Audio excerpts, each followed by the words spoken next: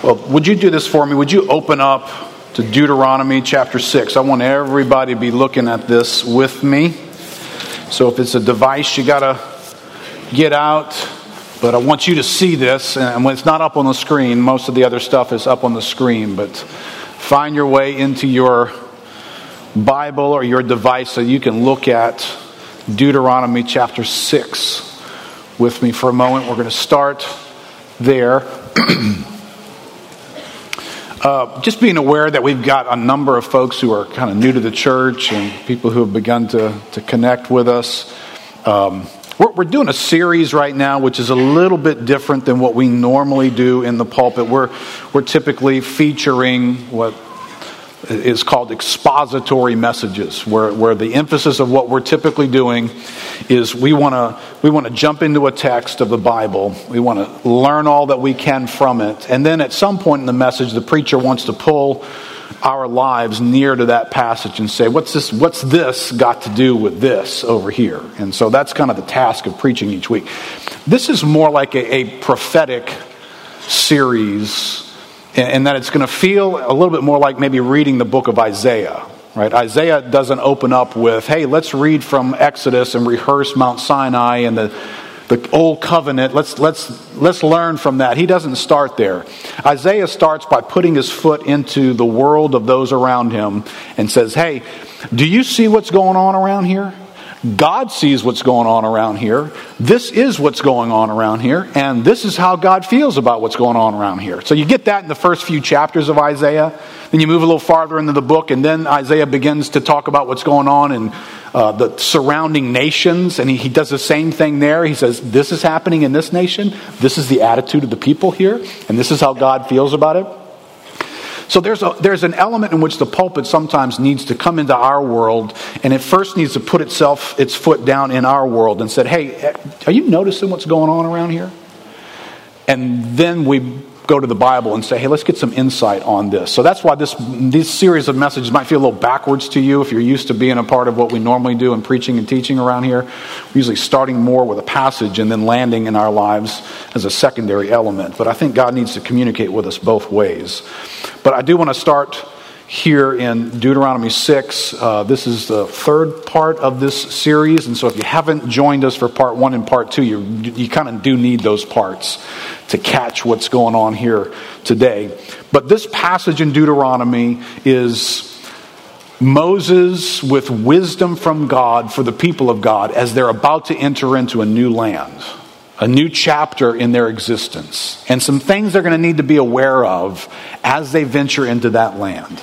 And my sense of starting us this year was we needed to be aware of some things of the land that we're living in, today's land, today's culture that you and I will venture into. There's some stuff out there. I want to make sure that we see it rather than get tripped up by it and stumble over it. So this is how Moses introduces this element. In Deuteronomy 6 verse 10, he says, when the Lord your God brings you into the land that he swore to your fathers, to Abraham, to Isaac, and to Jacob, to give it to you, with great and good cities that you didn't even build them, houses full of all good things that you did not fill, and cisterns that you did not dig, vineyards and olive trees that you did not plant. And when you eat and are full, then take care lest you forget the Lord who brought you out of the land of Egypt, out of the house of slavery. It is the Lord your God you shall fear. Him you shall serve, and by his name you shall swear. Right? So this is an interesting thing that Moses is going to educate people. He's going to say there's some stuff in the land that you're going into. And on the surface, it looks like some great stuff to have in our lives. And he even calls it good and great. He uses that terminology. And he doesn't have an aversion to them benefiting from it and actually experiencing these things and enjoying some of these things. But he's aware that they will have a mystical effect as well, potentially, on people's lives. With such a drastic idea here. Here's the drastic idea. You know the God who just did this incredible work in your life of rescuing you out of slavery, out of the stuff that binds you up, makes your life miserable, turns you inward, makes every day weigh 1,000 pounds. That God who liberated you from that, you're going to forget him. Because what's in the land has, and my word is to be used, is an enchantment about it. There's an enchanting influence that this stuff in the land that people of God dwell in, it kind of creeps in. It gets into your bloodstream. We just breathe it in like secondhand smoke, and we're not even aware of it sometimes. And what I want to do today is take us into another aspect. I'm trying to name some of these concepts so they can be a little bit more clearly seen as we venture in. But today we're going to venture into something that's really sort of been a shift that's been happening. I want to make you aware of this shift over time. It is the shift toward the individual. And don't assume, because all of us recognize that word individual and individuality. But don't assume that the individual has always been treated the same way. Because he has not. And some of you are old enough to remember that this is not how everybody's done life all these years. But here's a little shift in what we call vocabulary. At some point, subjectivity shoved objectivity to the edge of our world. Right? You've noticed some of these things. Tolerance became a much more worthy virtue than beliefs or having convictions. Right? There was a day when even the culture applauded people who knew what they believed. People who stood for something. Right? We like people like that. We don't like those people anymore because they're too opinionated. And their opinions cross hairs with our opinions. And so what we want is tolerance instead. And tolerance wasn't a big vocabulary word 20, 30, 40 years ago. It is now, right? It's a key vocabulary word. Years ago, we began to notice how relativism was creeping into our culture. Everything became relativistic. And absolutes got shoved out of the picture frame. And so now it's almost as though we've graduated to a place where there are no absolutes. And if you come off sounding like there's absolutes in a category, alarm systems go off in people's minds. They don't know how to take you. They don't know how to respond to you because they only know how to do relativism now. And with all this has come a featuring of the individual's interests. What is primary in the world that we live in is the individual. And some of you have noticed this. If you'll, and I don't know, I follow weird stuff, I guess, to pay attention to what's affecting our world. But do you guys remember the day when there was no such thing as an attorney advertising himself on TV? Y'all remember that? Do y'all remember the first time you saw those commercials? You were kind of like, what on earth is this? What is going on here? Well, see, what was happening was a shift was taking place away from the collective good to feature the individual's good. And so when that shift began to happen, it opened up a whole new world of lawsuits. Because now you could sue the big group on behalf of the little guy, and there's lots of little guys out there. And so they began to advertise, can I get your attention? Can I represent you?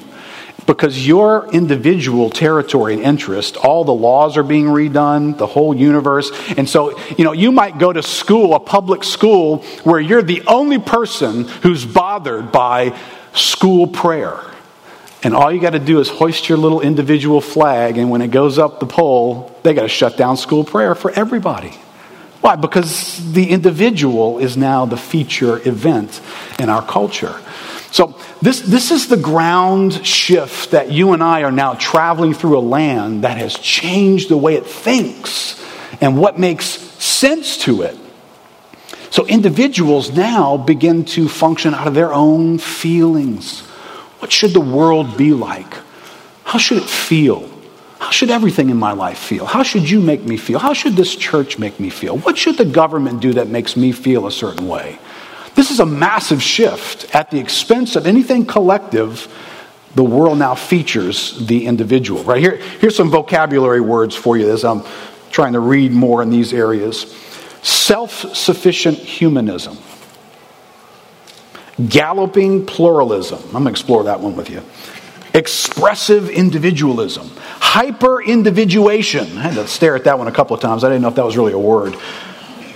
Personal human flourishing. And we're going to explore that one quite extensively today. Now, here's where this is so concerning for me.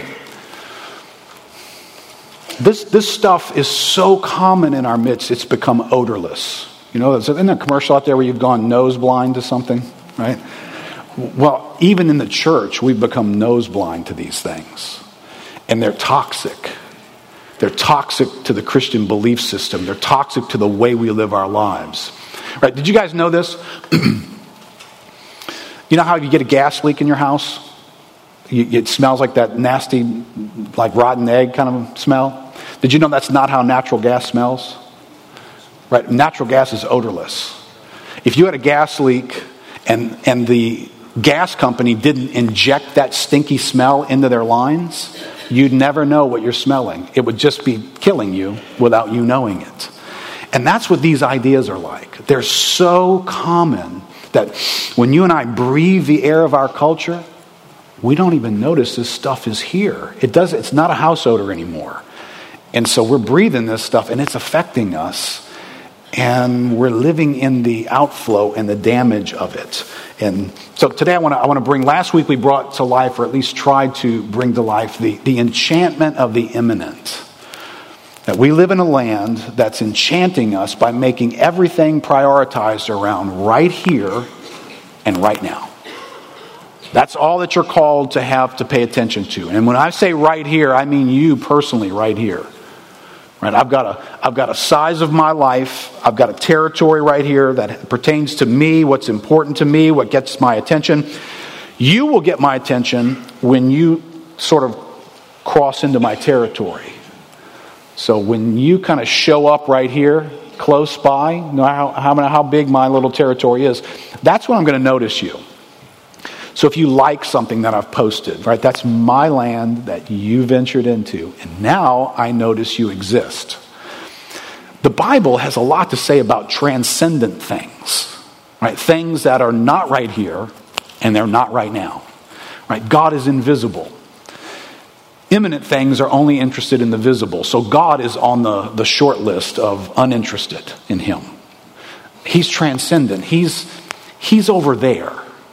And as a matter of fact, he's doing things over there too. But I'm not really interested in what's going on over there because I am in touch with right here and right now. And God says a lot about the future, about a heavenly home, about dealings from now into generations in the future. But see, that's transcendent stuff. And my culture's teaching me don't pay attention to that stuff. It's not necessary. It's not vital to your well-being and to you enjoying things and having a meaningful life. And so I'm not thinking about heaven. Yeah. It's like an insurance policy that I don't even know what the deal is on it. We don't think in these categories because we have been trained by our odorless culture to think imminently about our lives. And we've stopped thinking transcendently. Well, the other category I want to highlight for us, and there's probably more than this, and I'm just going to try and live in these two categories in this series, is a category of personal flourishing. Personal flourishing. And the specialists in these areas have called this age an age of authenticity. So let me define this word authenticity first. John Stark says, in the age of authenticity, we're committed to personal human flourishing. And we find that flourishing within ourselves. So our spirituality must be driven by, quote, authentic emotions that come from within. Our modern secular culture disciples our hearts to be true to ourselves and to reject all outside intrusions. All right, can you just hold on to that phrase? Stare at that phrase with me for a second, because this is the kind of odorless stuff. I don't think we're realizing that we're doing this. All right, so our culture is teaching us to be true to ourselves. So I've got a way of looking at life. I've got a perspective. I've got a grid through which you come to me and life comes to me. I've got to be true to that. And whatever doesn't feel like it's true to that, I am to reject it as an outside intrusion. And that's become, you ever see the hostility that's in our country? People don't just have ideas anymore. Everything's a fight. It's visceral. We're gonna go to war over this stuff. Why? Because there's something in the air we're breathing that teaches you to reject that outside intrusion. Don't put that on me. Kind of a feeling, right? Well, that's the culture. I look carefully. I wrote some of these things out because I want to make sure I said them in a way that was clear. In your outline there, it says authenticness, this word we're not used to. It must be understood as a self-defined dimension that's tethered to one's own sense of origination and coming from within me on my own terms. Personal uniqueness and personal preference weigh heavy in labeling something authentic. Right? If I'm going to come along and feel like, hey, that's authentic, man, that's real right there. Man, I'm just keeping it real, man, that's real. All right, if it gets labeled authentic, it's because it's gone through my grid. And I have approved of it. That's why I call it authentic. Anything that is associated with some tradition or some handed down boundary or definition or expectation is likely not to be labeled authentic because it came from outside of me. Now think with me just in this concept. This is a radically difficult concept to live with as the people of God. This flies in the face of traditions and norms and boundaries and ideas that come to us from outside of us, probably from the generation that came before us. And you guys have heard me talk about this. We had a special Sunday where I divided the church in half and put all the 40 and unders over here and all the older people over here. Remember that? Because I've been noticing for years the generation gap was back, baby, and it was back with force. And things that I hadn't heard in our culture since the 70s and early 80s, the remnant of the 60s and 70s, where there was this generational war, were back. And this is why. Because if you don't make sense to me personally, I don't have an ear to hear you. I don't want to listen to you. So just imagine what this, I love this authenticity word because it tucked inside authenticity is the word authority. And the way in which our culture is doing authenticity is destructive to authority. Just imagine, if you've got to be the validator and the originator, and your perspective needs to define what's authentic, what do you do when your parents pass on to you the way to do something? Their thoughts, their value system. What do you do with that? Well, it's an intrusion, right? I mean, what we did with it in the 70s growing up was, flip it off and shoot the bird at it and burn bras. I mean, that's what everybody did in the 70s.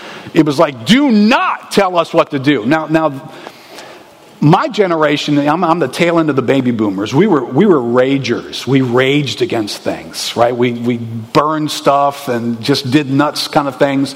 This generation today, it doesn't do that. It just ignores you.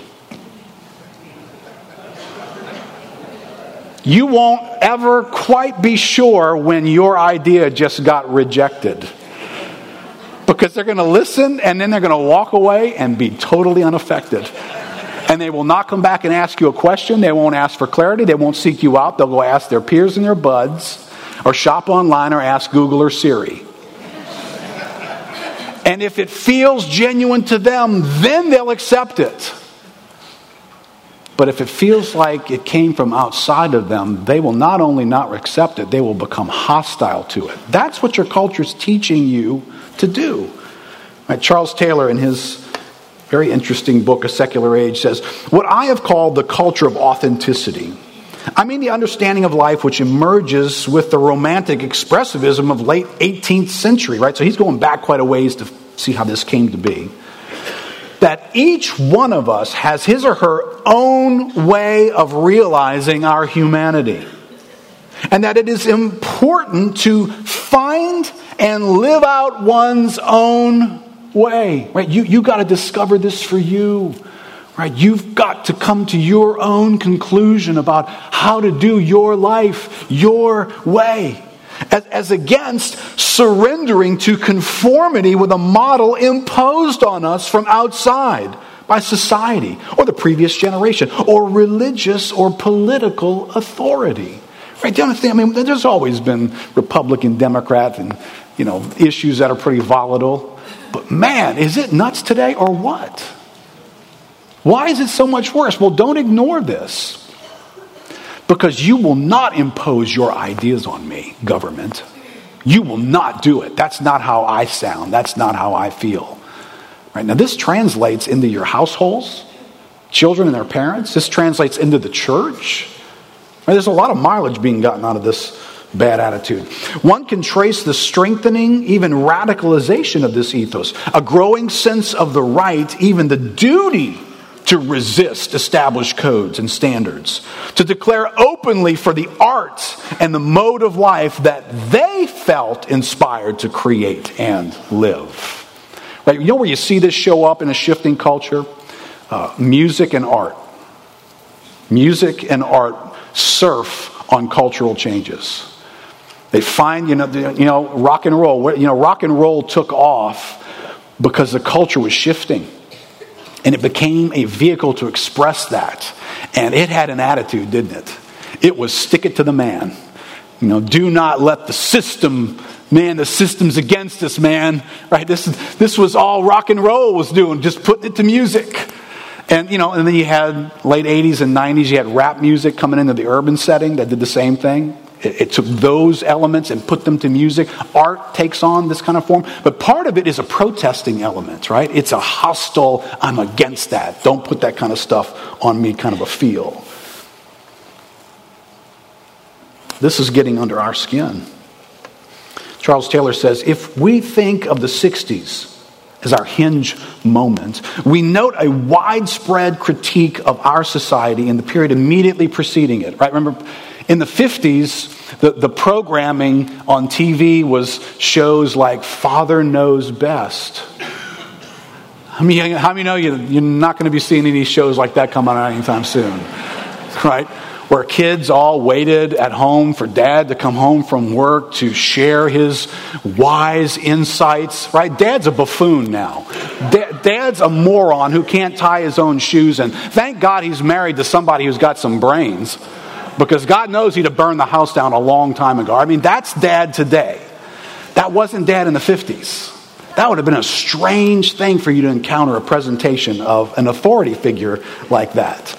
Well, the revolt of young people in the 60s, Taylor says, which really extended to the 70s, were indeed directed against a system which smothered creativity, individuality, and imagination.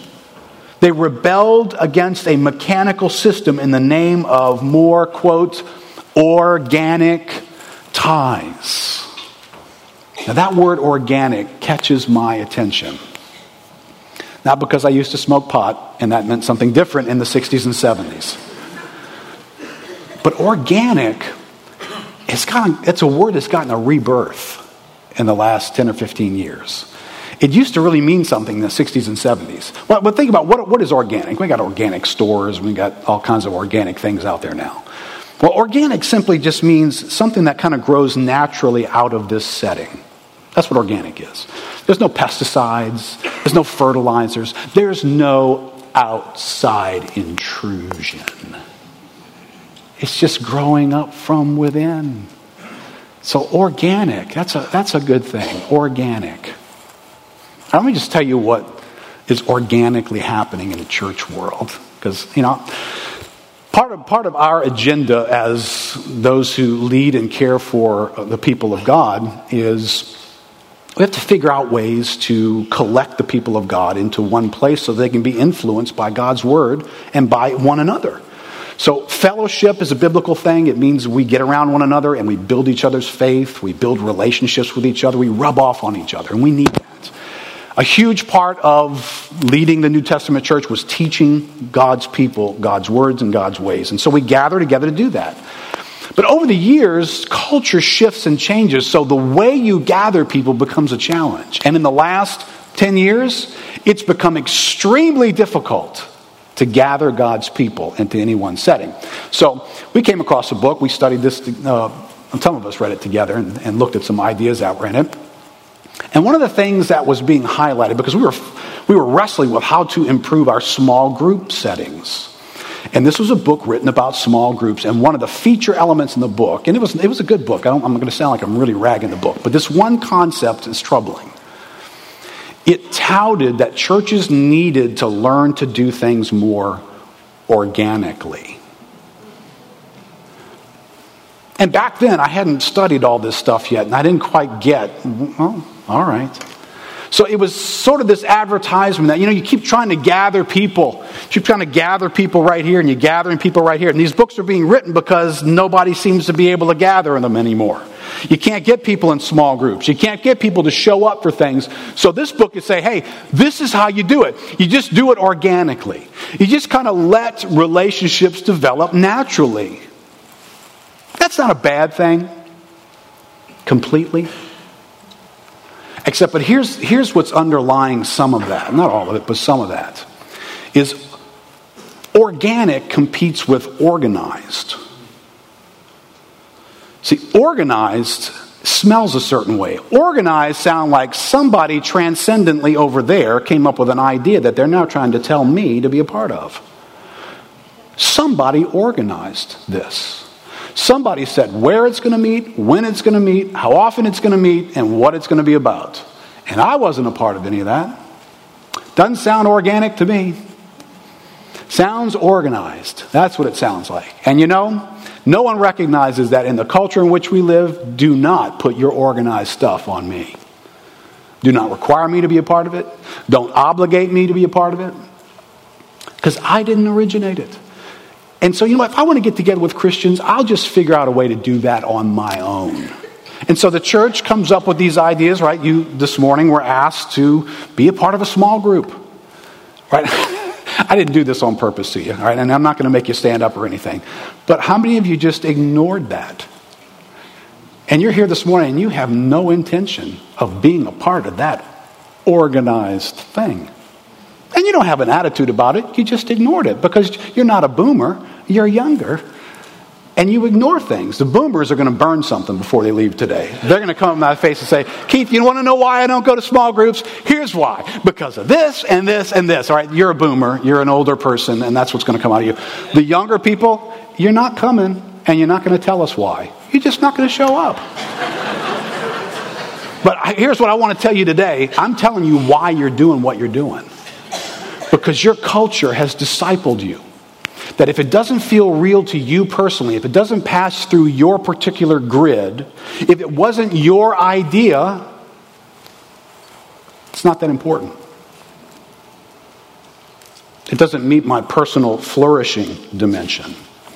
But here's something that's really interesting, right? If you still have your Bible there in Deuteronomy chapter 6, the Bible is really, really big into this transference and receiving thing. Transfer and receive. Somebody's going to transfer, somebody's going to receive, right? That's how we get the Bible. That's how we get an awareness of God. God has done things previously. And the Bible speaks of one generation shall commend your works to another. So the Bible has this idea that what's going to influence us and affect us is going to come from outside of us. So when you start installing this inner wiring that says, hey, if it feels like it's from the outside, that's to be opposed, that's a problem. That's a massive problem for the church. Right, so here you have these passages here in Deuteronomy 6, verse 4. Hear, Israel, the Lord our God is one. You shall love the Lord your God with all your heart, your soul, and your might. And these words that I command you today, they shall be on your heart. You shall teach them diligently to your children and shall talk of them when you sit in your house and when you walk by the way and when you lie down and when you rise. Right? What gets installed here is on the plains of Moab, a generation that didn't have the experience of the previous generation at Mount Sinai is being given that experience by having it transferred to them from outside of them. And the guy who's speaking this right here, he's not a millennial, he's not Gen Z, he's not even a baby boomer. He's 120 stinking years old when Moses says this. That dude is so far removed from hip, knowing what's going on. I don't even know if they propped him up and how he spoke. But I guarantee you, he didn't sound like he was using your slang, your language, your way. He is not one of us. And yet he is saying this is how God is going to transfer the reality of who he is from one generation to another. Listen, this is massively breaking down. In the church world today, where churches are falling apart and you can't gather people, and the ones that are gathering are the ones that stay. Sometimes they develop this polarization. So you can walk into some churches and everybody is 65 years or older. Everybody.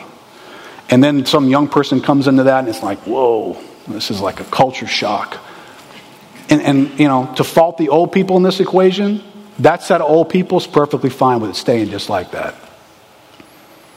Because I don't have to learn your young ways. I don't have to deal with your different attitudes. I don't have to put up with your music and your tattoos and the way that you dress and your different priorities and the fact that you got a cappuccino in your hand every time I talk to you. I don't have to learn any of that stuff. I just would rather hang around people that, all we're talking about is we don't have too many days left here, do we? So that church just wants to be left alone. So this is where I say this is not an age thing. Everybody's breathing the air. Because the personal grid of the older person says, you know what's valid? Doing it my way. Singing my songs, my way, and my time with my schedule. That's what's valid. And then a younger generation says, no, that doesn't sound like it came from us. That sounds like it came from y'all. So even if it was right, we wouldn't want anything to do with it because that's just wrong. To receive something from somebody else that you didn't originate yourself. So you guys keep that to yourself. So we'll all get together and form churches ourselves. So you walk into some churches, go walk into, I'm going to say this as an over-exaggeration, go walk into any new church plant that you can find and see. Just go around and do a quick poll. Just be a stranger. Walk in and say, how old are you? How old are you? And see if you can find anybody over 40. And the strange thing is people are writing books about how to gather people into these settings. How to gather them? Really? So you've tapped into this, and you don't know you've tapped into this, but what you've tapped into is, let's make it feel like it originated with them. Let's let them have the ideas. Let's let them create the schedule. Let's let them have the source for this, and therefore they'll own it. I don't say that's completely wrong to do. I think there's a place where that's appropriate to do. But when I read the Bible and I have a 120-year-old man saying this is how you transfer from one generation to another, that the church that existed long before my generation, your generation, or any generation came along is going to transfer the living God's ideas into our setting, they're not coming from us.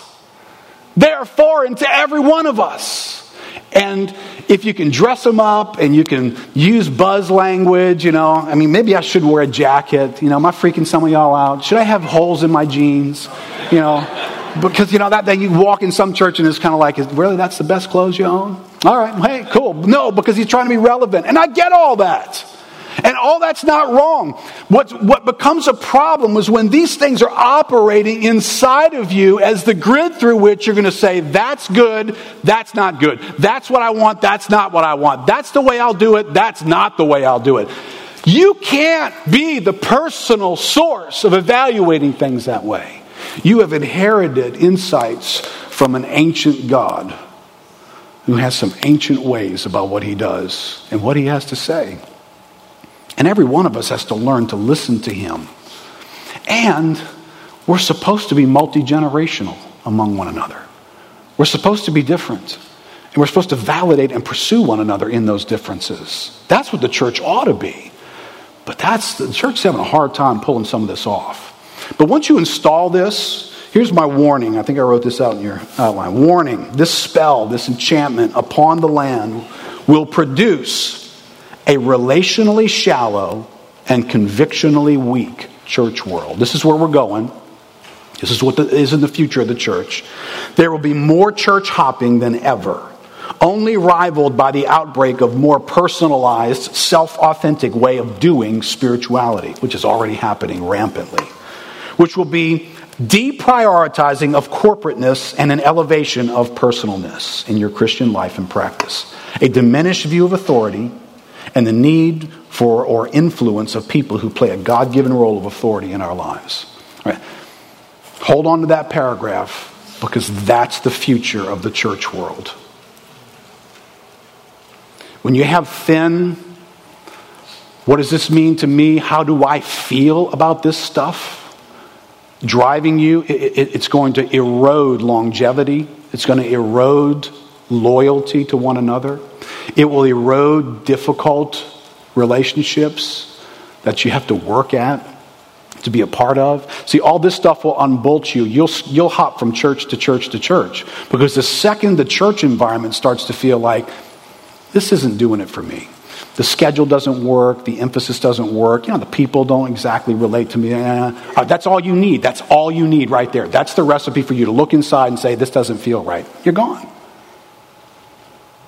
Some of you have been in church long enough to know you've stayed in churches years ago when all those things were a problem, because something else was operating in you. This is where you won't even notice you're doing this for reasons that really don't make any sense.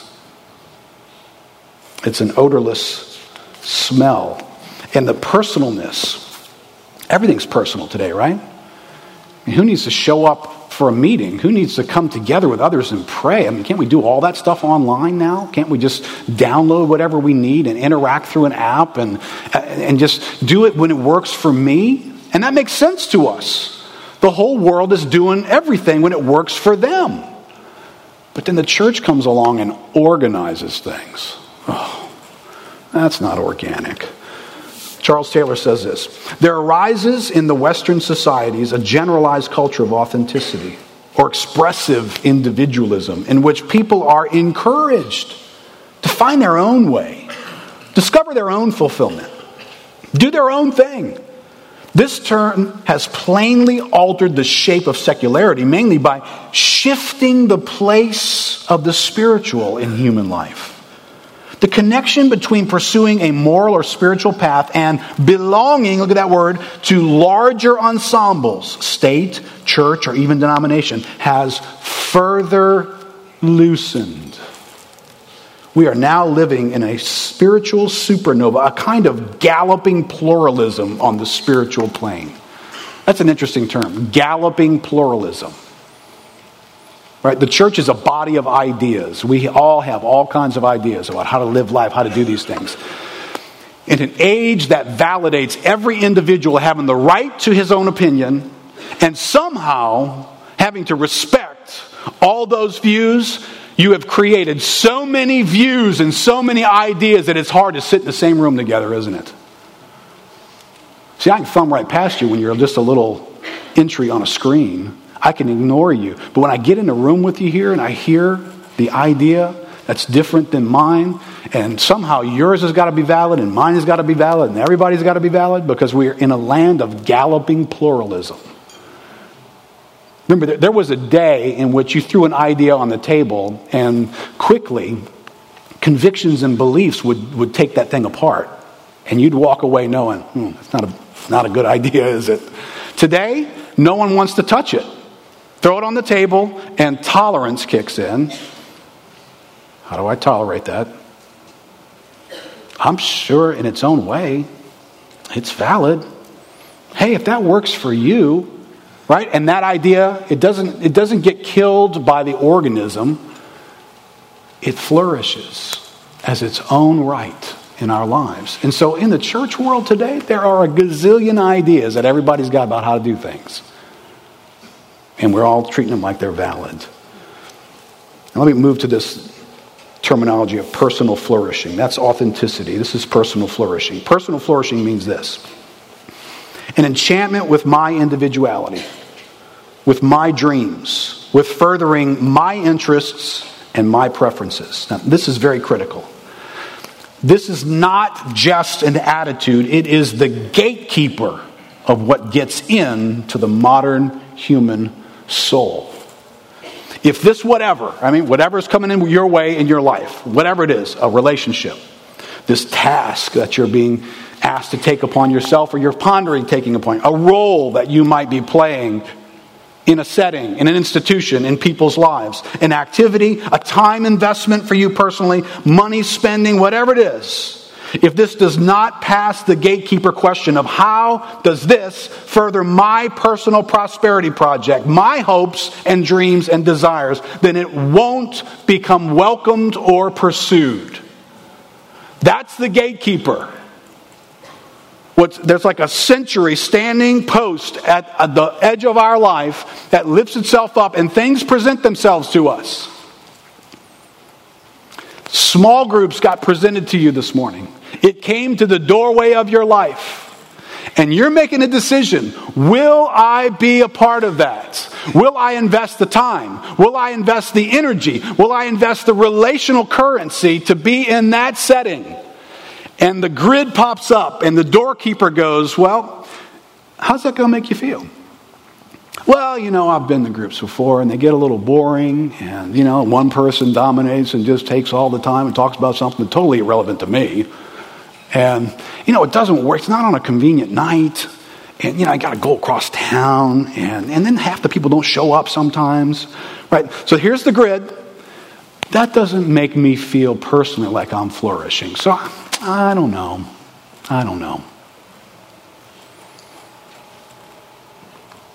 Now, if I took this and just spread it around our lives, this is how, unfortunately, lots of us are making decisions about lots of things.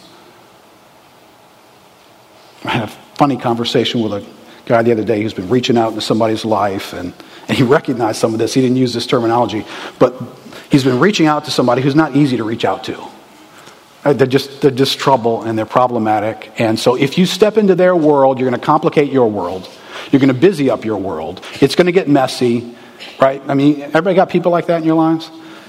Right, well, you are not going to enhance my personal flourishing. As a matter of fact, all you're going to do is make my personal flourishing in jeopardy.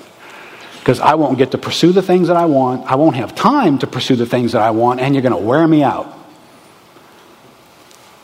It used to be, that's how we cared for people in the body of Christ. We got around messy, broken, time-consuming, difficult people for the sake of the grace of God touching that person's world. Today, that's too time-consuming, that's too hard, it's too messy, it's too difficult. Listen, this grid is in us. And it stands like a doorkeeper over everything we're going to do. And it lets some things in, and it keeps other things out. But I don't know if we've ever stopped to think, is that my basis for what I will and won't do, who I will be around, who I won't be around, how I will use my energy and my time? Because see, in a world that has busied us and overscheduled us and crammed too many things into our lives, we've got critical decisions to make about time and energy. Critical. And I might not be able to get to my stuff if I have to get involved with your stuff. Right? This is just another version of immanence and transcendence, right? If I sow my time and my energy and my effort over there, it might not come back to me. It might not benefit me. You're right. It might not. And we used to have a value for that. But we've lost that value. It's an interesting insight. John Stark says, the modern person who sees personal human flourishing as his or her highest commitment then sees every relationship or obligation, personal, relational, religious, communal, as merely and only an enhancement to the primary commitment to personal flourishing. Christianity is not a means to human flourishing. I would take odds with him. I think he overstated that. But in fact, Christianity instructs us to die to self. Consider others more important. Turn the cheek. Offer ourselves as living sacrifice. Enter into weeping and sadness with others. This, of course, creates a conflict with the modern, which sees God and neighbor as enhancements that we can take or leave when they become burdensome or demand sacrifice. Our churches are potentially filled with people who see their current church commitments and investments into community as enhancements to their flourishing. When these enhancements begin to impede our flourishing by asking for sacrifice and demanding discomfort, the temptation will be to put off faith as an intolerable intruder. This may not be a conscious or explicitly stated condition, but it is the way hearts are formed in the West today. Listen, I know sometimes the church organizes something and puts it on a calendar, and you know what it feels like for us? Oh, geez, you're kidding me. Did those idiots have anything what's going on in this month? How busy this is? What are they thinking? Well, you know what we can't be rescued from? There are certain things in our lives that simply require sacrifice. And that's a curse word today. Because sacrifice and personal flourishing are opposites. I'm going to sacrifice. You don't understand. My agenda is what furthers my interest. Sacrifice, Keith, can you define the word? Sacrifice means to give that up. Yeah, it does. I'm sorry. And I can't fix that. And there's something godly about that. And there's something personally transforming about that. And there's something about ushering the kingdom of God in about that. That you and I can't escape. Or we can settle for a different kingdom. But it won't be the kingdom of God. The kingdom of God comes through sacrifice. How did it come to us? It came through the Son of God sitting on a throne saying, hey, I'm going to temporarily disband my personal flourishing for a little bit. And I'm going to sacrifice and take the form of a human being and be unrecognized, disrespected, move slow through time, be confined to a body. And then when I get to the end, there'll be no party and candles to be blown out. No one will be applauding. They will be nailing things through my wrists. That's transcendent, isn't it? That's for your good. I locate and do these things. And this is what's in the Savior's heart. And you and I are being conformed into his image. So this idea that can I get the whole universe to line up for me and my interest is opposite of what Christ has called us to be and to do. Mark Sayers written a very interesting book. It says Strange Days. He says, for our achievement culture at its core, powered by the rise of therapy as a kind of secular religion, this has elevated feelings as the peak of human flourishing. The greatest good is to feel good. Right? Hold on to that. The greatest good in our life is to feel good. As cultural critic Edwin Shure notes, potential and growth are thought of and talked about in strictly personal terms. Their presence or absence is determined in and through the individual's own feelings. The contemporary life script, listen to this, of the achievement culture is to arrange a life that delivers constant, pleasurable feelings. To keep the social and psychic borders up, to keep negative feelings out. Right? This is what's in us. Hopefully the script that we can write for our lives. Whatever the future is going to hold, whatever next path we're going to be on, we just want it to be full of good feelings and we want it to avoid negative feelings. That's the agenda right there. Now just see if you can fit your Christianity into that. And by the way, if you can't, I will go to a church that teaches that so that I don't have to feel the way you make me feel. I don't have to self-examine. I just go to a church that all the more says, you know, I read a really strange, I'm not going to go after that. It was just strange, man. God is dreaming your dreams. It was something like a title like that. And it was like, God, I respect. I'm thinking, did you have to title that way? Like we're going to now invite God to live in our little bitty universe and have him dream our dreams. God has invited us into the kingdom of God. I already had the kingdom of Keith. I didn't need a savior. I had the kingdom of Keith. I could have built it. I could have lived for that. And I still want to, quite often. And the culture is helping me feel good about doing that. Right about it. As a matter of fact, I'm a little PO'd that this is even being challenged this morning. Right? Is this bothering you yet? Is this sort of like salt in a little bit of an open wound? Because our culture doesn't sound this way. This is an interesting thought. He goes on and says, when positive emotions become the pinnacle of personal growth, a tyranny of feelings is quickly established, compounded by the belief communicated from Disney children's movies to self-help literature that a life free of negative feelings and painful emotions is imminently possible. You can have it. You can do it. This belief is confirmed by contemporary parenting styles and dominant educational practices that insulate the young from the painful realities of life, the sting of disappointments and consequences, and the limiting reality of a broken creation. So this is where this has really crept in, and it is not serving our young people who are young adults now. Because somewhere we breathe the air that led us to believe a life without difficulty, without hurts, without abuses, without being harmed is possible. And we began to parent that way. Like our greatest ambition in parenting is to build giant protective walls so that our children never encounter disappointment and difficulty. And they're never told something they don't want to hear. And they don't get around those kind of people who influence them that way. So that now when you get older, you have no idea what to do when the world won't treat you that way. And how many of you guys know the world is not going to treat you that way? Matter of fact, you're going to marry somebody in the church and they're not going to treat you that way either. So I don't even want to make it sound like it's that terrible person out there. They're in here. And they're not going to prize you and cherish you that way. See, this is what makes people bail on things that are difficult. This is why we don't do difficult well. This is why it's so hard to remain in hard places, hard relationships.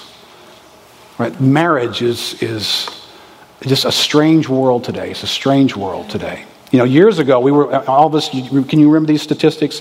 50% of marriages end in divorce. Remember those years? Well, do you know that's not as bad anymore? Did you know it's because people just don't bother to get married anymore? Because they know that's hard, and I want an out, and so I'll just do this part in, part out thing. Right? Did you know for the first time since they've been recording census data, there are more single adults in our country than there are married adults? This is a radical shift. Your 50-point-something% of adults today are single. In kind of the beginning of my life, not too close to the beginning of my life, probably the 70s, I think it was 37% of adults were single. See, because there's something about that setting that's just unattractive. I don't want to be, that's just hard. I don't want to make those kinds of requirements upon myself to adjust what would flourish me so that somebody else or this setting could be retained, or some agenda, some transcendent, bring glory to God by sticking it out. Why would I do that? God would want me to be happy. Does anybody know that that's not in the Bible? I mean, that's the modern God helps those who help themselves kind of a thing. Everybody thinks that's in the Bible somewhere. They must think it's in the Bible because that's what they come tell us. Let the wheels come off of your marriage. Let it get hard. Let it be unattractive. Let it take something from you. And you're going to come in and you're going to tell us. God would want me to be happy. And that's the trump card that trumps everything. Where did you learn that? Just breathe in the air, man. Just breathe in the air. God doesn't want us to do hard things. A God who loves wouldn't want people to suffer and go through difficulty in their lives.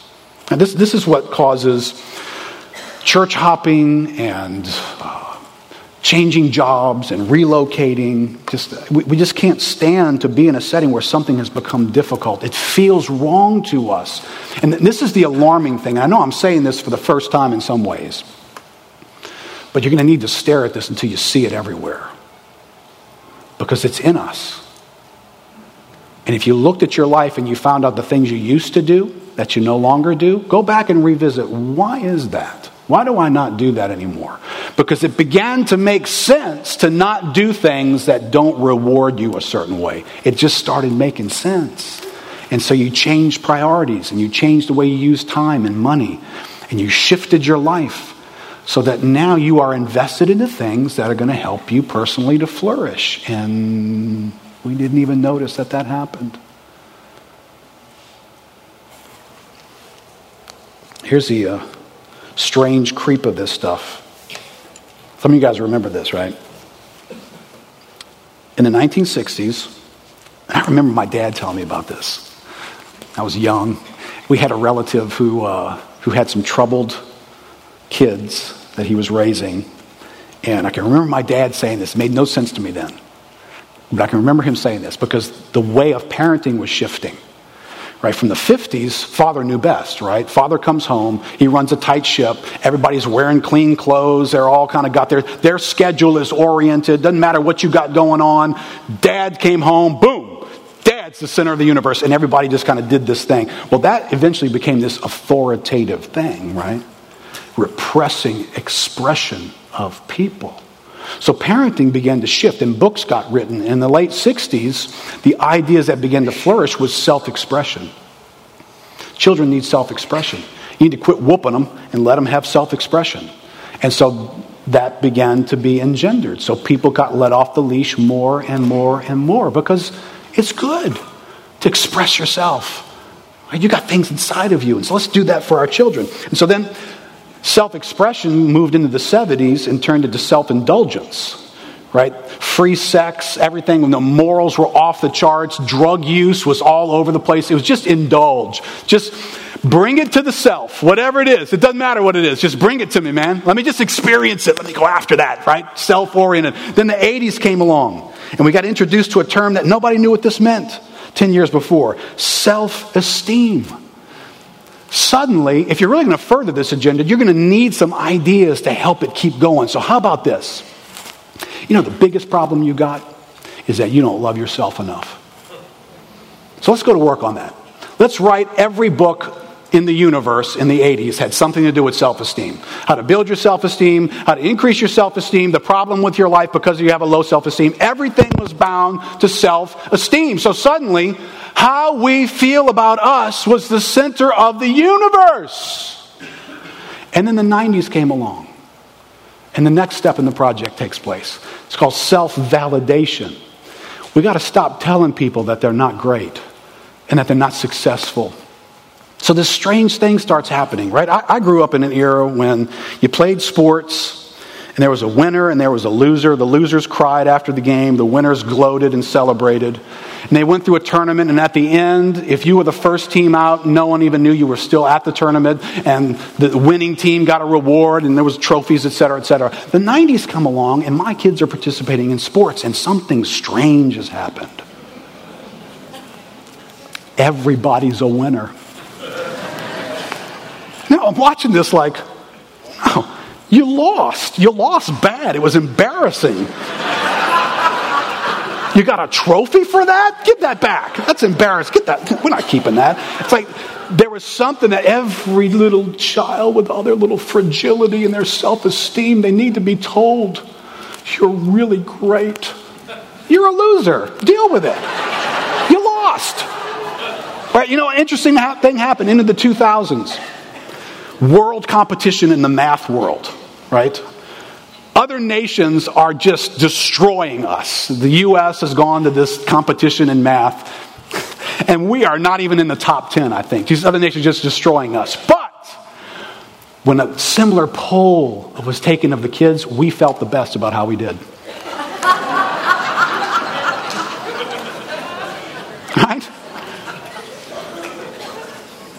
See, the whole world has caved in on the individual self. And this kind of stuff has been creeping in for quite some time. So you and I, this all feels right to us. We don't notice how ridiculous some of it is. And how foreign to God's ways some of it is. So then it creeps into the church, right? One last thought, and then we'll be done. John Stark says, our modern society has come to embrace self-sufficient humanism. According to Taylor, I mean by this human accepting no final goals beyond human flourishing, nor any allegiance to anything else beyond this flourishing. Of no previous society was this true. This is what gets us up in the morning and that brings us through the day. Is whatever I'm about to do going to make me flourish? At the same time, he says, we Christians live and breathe in this secular age as well. This self-sufficient humanism becomes part of the muscle memory of our own souls, even if we are often unconscious to its effect. What Taylor tells us about secularists hits awfully close to home in the pews. The task of the preacher, it seems, is to aim at this dual temptation. We speak to the longings of those outside the faith and the wanderings of those inside. All right, this would not be new for me to talk to you about some of the struggles churches are having. And God has spared us in many ways of many struggles. But why? Why are churches struggling so badly in this country? I just read a stat this past week. Between 100 and 200 churches will close their doors every week in this country. It was interesting, that word that Tammy had for us. I thought of that. Of a church that's gotten so culturalized that's lost its influence. Well, the church in our country has lost its influence. And when you see churches closing at 100 to 200 a week, two things are happening there. The people have lost interest in the church, and I wonder whether God has removed the lampstand. But clearly, we can be sure of this, people have lost interest in the church. People just don't want to be involved. But these are the underlying factors of why that's true. You know, when I get an email from a pastor, a friend of mine, who... This guy is one of the most loving individuals you'd ever meet in your life. Wise, caring. And he tells me he's going into this year with a budget that's reduced by 30% from last year because of people leaving. That he's had to let go of another full-time staff member going into this year. When I have conversations with pastors in our region and beyond, and you know, the small group thing that we do, churches are all over this country stopping doing small groups. Do you know why? They can't get people to come. People just don't show up, be a part, participate in the way in which they once did. Prayer meetings, as I said last week, prayer meetings have long ago been abandoned by churches because people just don't come. Now why? Why? Because there's a gatekeeper who stands at the edge of your life and it stares at all those things and it ponders, is this going to flourish the things personally that I'm into right now? And we make a decision. I don't think so. And we do this on a weekly basis. It could be Sunday morning, right? Had a busy week, had an event yesterday. Kids had to go to something. Sunday morning, we're waking up, we feel a little tired. Is church today going to help me personally flourish? Well, you know, if you're into transcendent things, you'll answer yes. But if your life has become imminent, the rest that you could gain by just sleeping in, the recouping that you could do by getting yourself prepared for the long week that's about to come, that will win every time. And so you'll find you're in church this week, but not that week. And 2 weeks, and then not that week or that week. And then a week here. It just, every Sunday, it's just kind of, hey, what works? And then small group attendance is kind of that way. And the way we do our life, it's about imminent things. How does this serve this right here? We have lost sight of how does what I'm about to do serve transcendent things. How does it restore my soul? And I need my soul restored. How does it enlarge my worship of God? How does it give me a burden for the kingdom of God? How does it awaken in me a heart to pray that God's kingdom would come? How does it help me serve the down and out that God dragged into this place to be a part of this gathering because he knew somebody who belonged to him would love on these people when it wasn't easy and it wasn't convenient to do so? But if I've become convinced that what matters to me is right here and right now in my immediate future, and does this further my immediate interest and my calendar and my energy levels, I'm going to say no to all kinds of transcendent things. And if you want to know why 100 to 200 churches are closing their doors every week, that's why. It's enchanting, isn't it? It's rather unfortunate, but it is enchanting. Eric, go ahead and come back up, buddy. All right, here's what I want to do in the last couple of minutes together.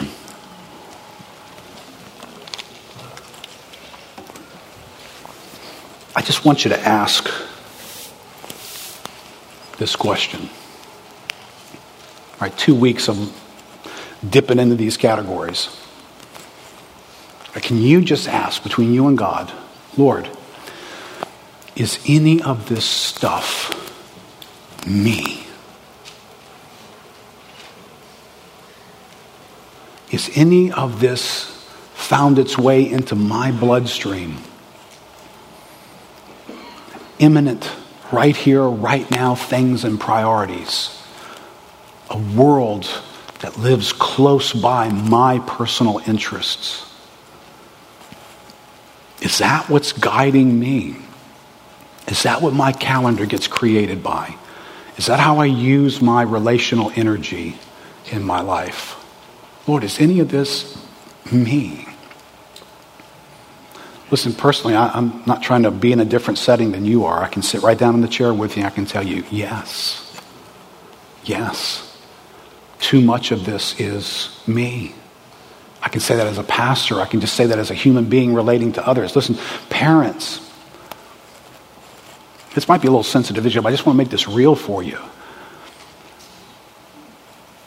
At some point, parenting children is going to interrupt what you're doing. Right? I got more emails than I can chase, and then you add text messages. I don't just do social media because it's got a lot of issues. I don't do it because I don't think I could. I can't pay attention to anything else in my life. I can't look at another feed. I can't keep up with my emails, and some of you guys are going, yeah, you didn't return mine. So, there's this motor running in the back of my head all the time. And then one of my kids comes up and wants to have a conversation. And I can become convinced. That's what's immediately rewarding for me is catching up. It's keeping up.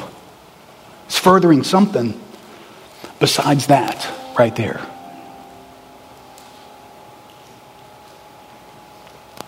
Any of your parents identify with that? Kids are being kids, and they have needs, and they need a piece of you. But you're spending yourself elsewhere. And listen, I don't have any easy answers. Our world has become so big and so busy with so many things in it. None of this is easy. This is the easiest part, just to tell you, hey, the world's broken, and it's got these 3 or 4 flavors of how it's broken. But if you want me to tell you how to fix all this stuff, that's the really hard part. There's a few things here in Deuteronomy we're going to explore in February.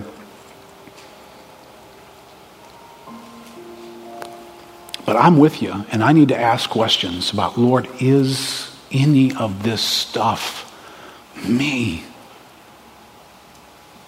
Let's stand up together.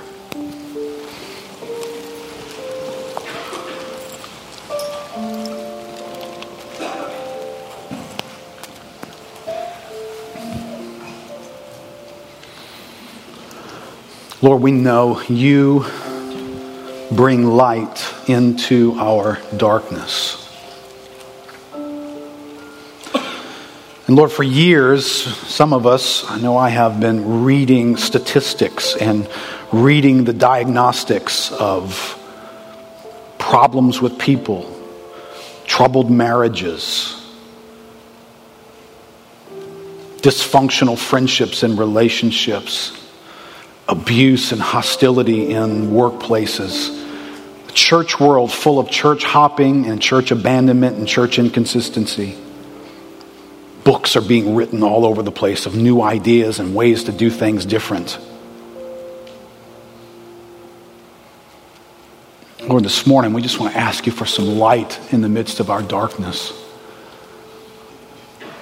To be able to see, Lord, the massive shifts in our culture, have they found their way into us? They're operating below radar. We don't notice them. We just notice the irritation. We don't notice the principles that are at work inside of us. We just notice we don't do the things that we used to do anymore.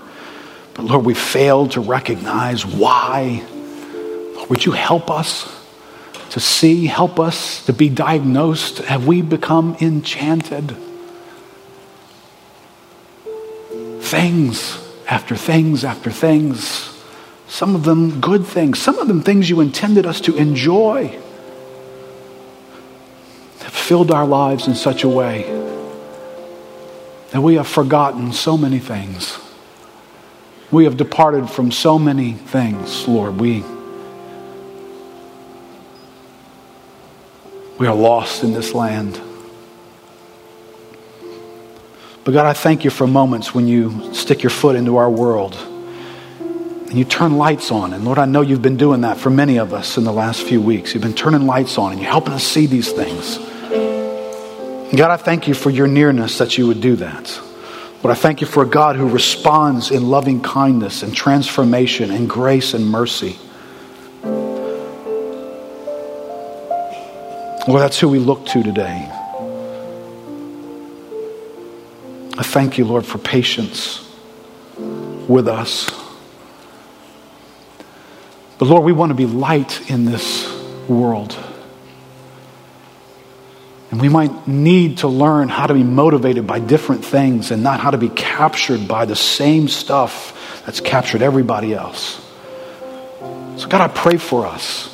God, I pray for some who have been Christians for many, many years. I pray for some, Lord, who have just come to the kingdom. And you are giving them eyes to see and ears to hear. Grace to walk in a manner worthy of this calling. Lord, I pray for young and old.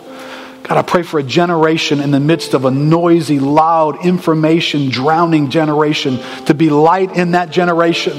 To see things and experience things from you that sets them apart. That makes them different. Teaching them to value things that are upside down. Lord, that's not new. You were so confusing to the people when you showed up dressed like a human being, destined for a cross. Even your own disciples couldn't figure that out. Oh God, would you give us those kinds of scripts? Lord, would you rescue us from scripting our lives around what feels good is what is good? Would you give us a script that's like your Son's,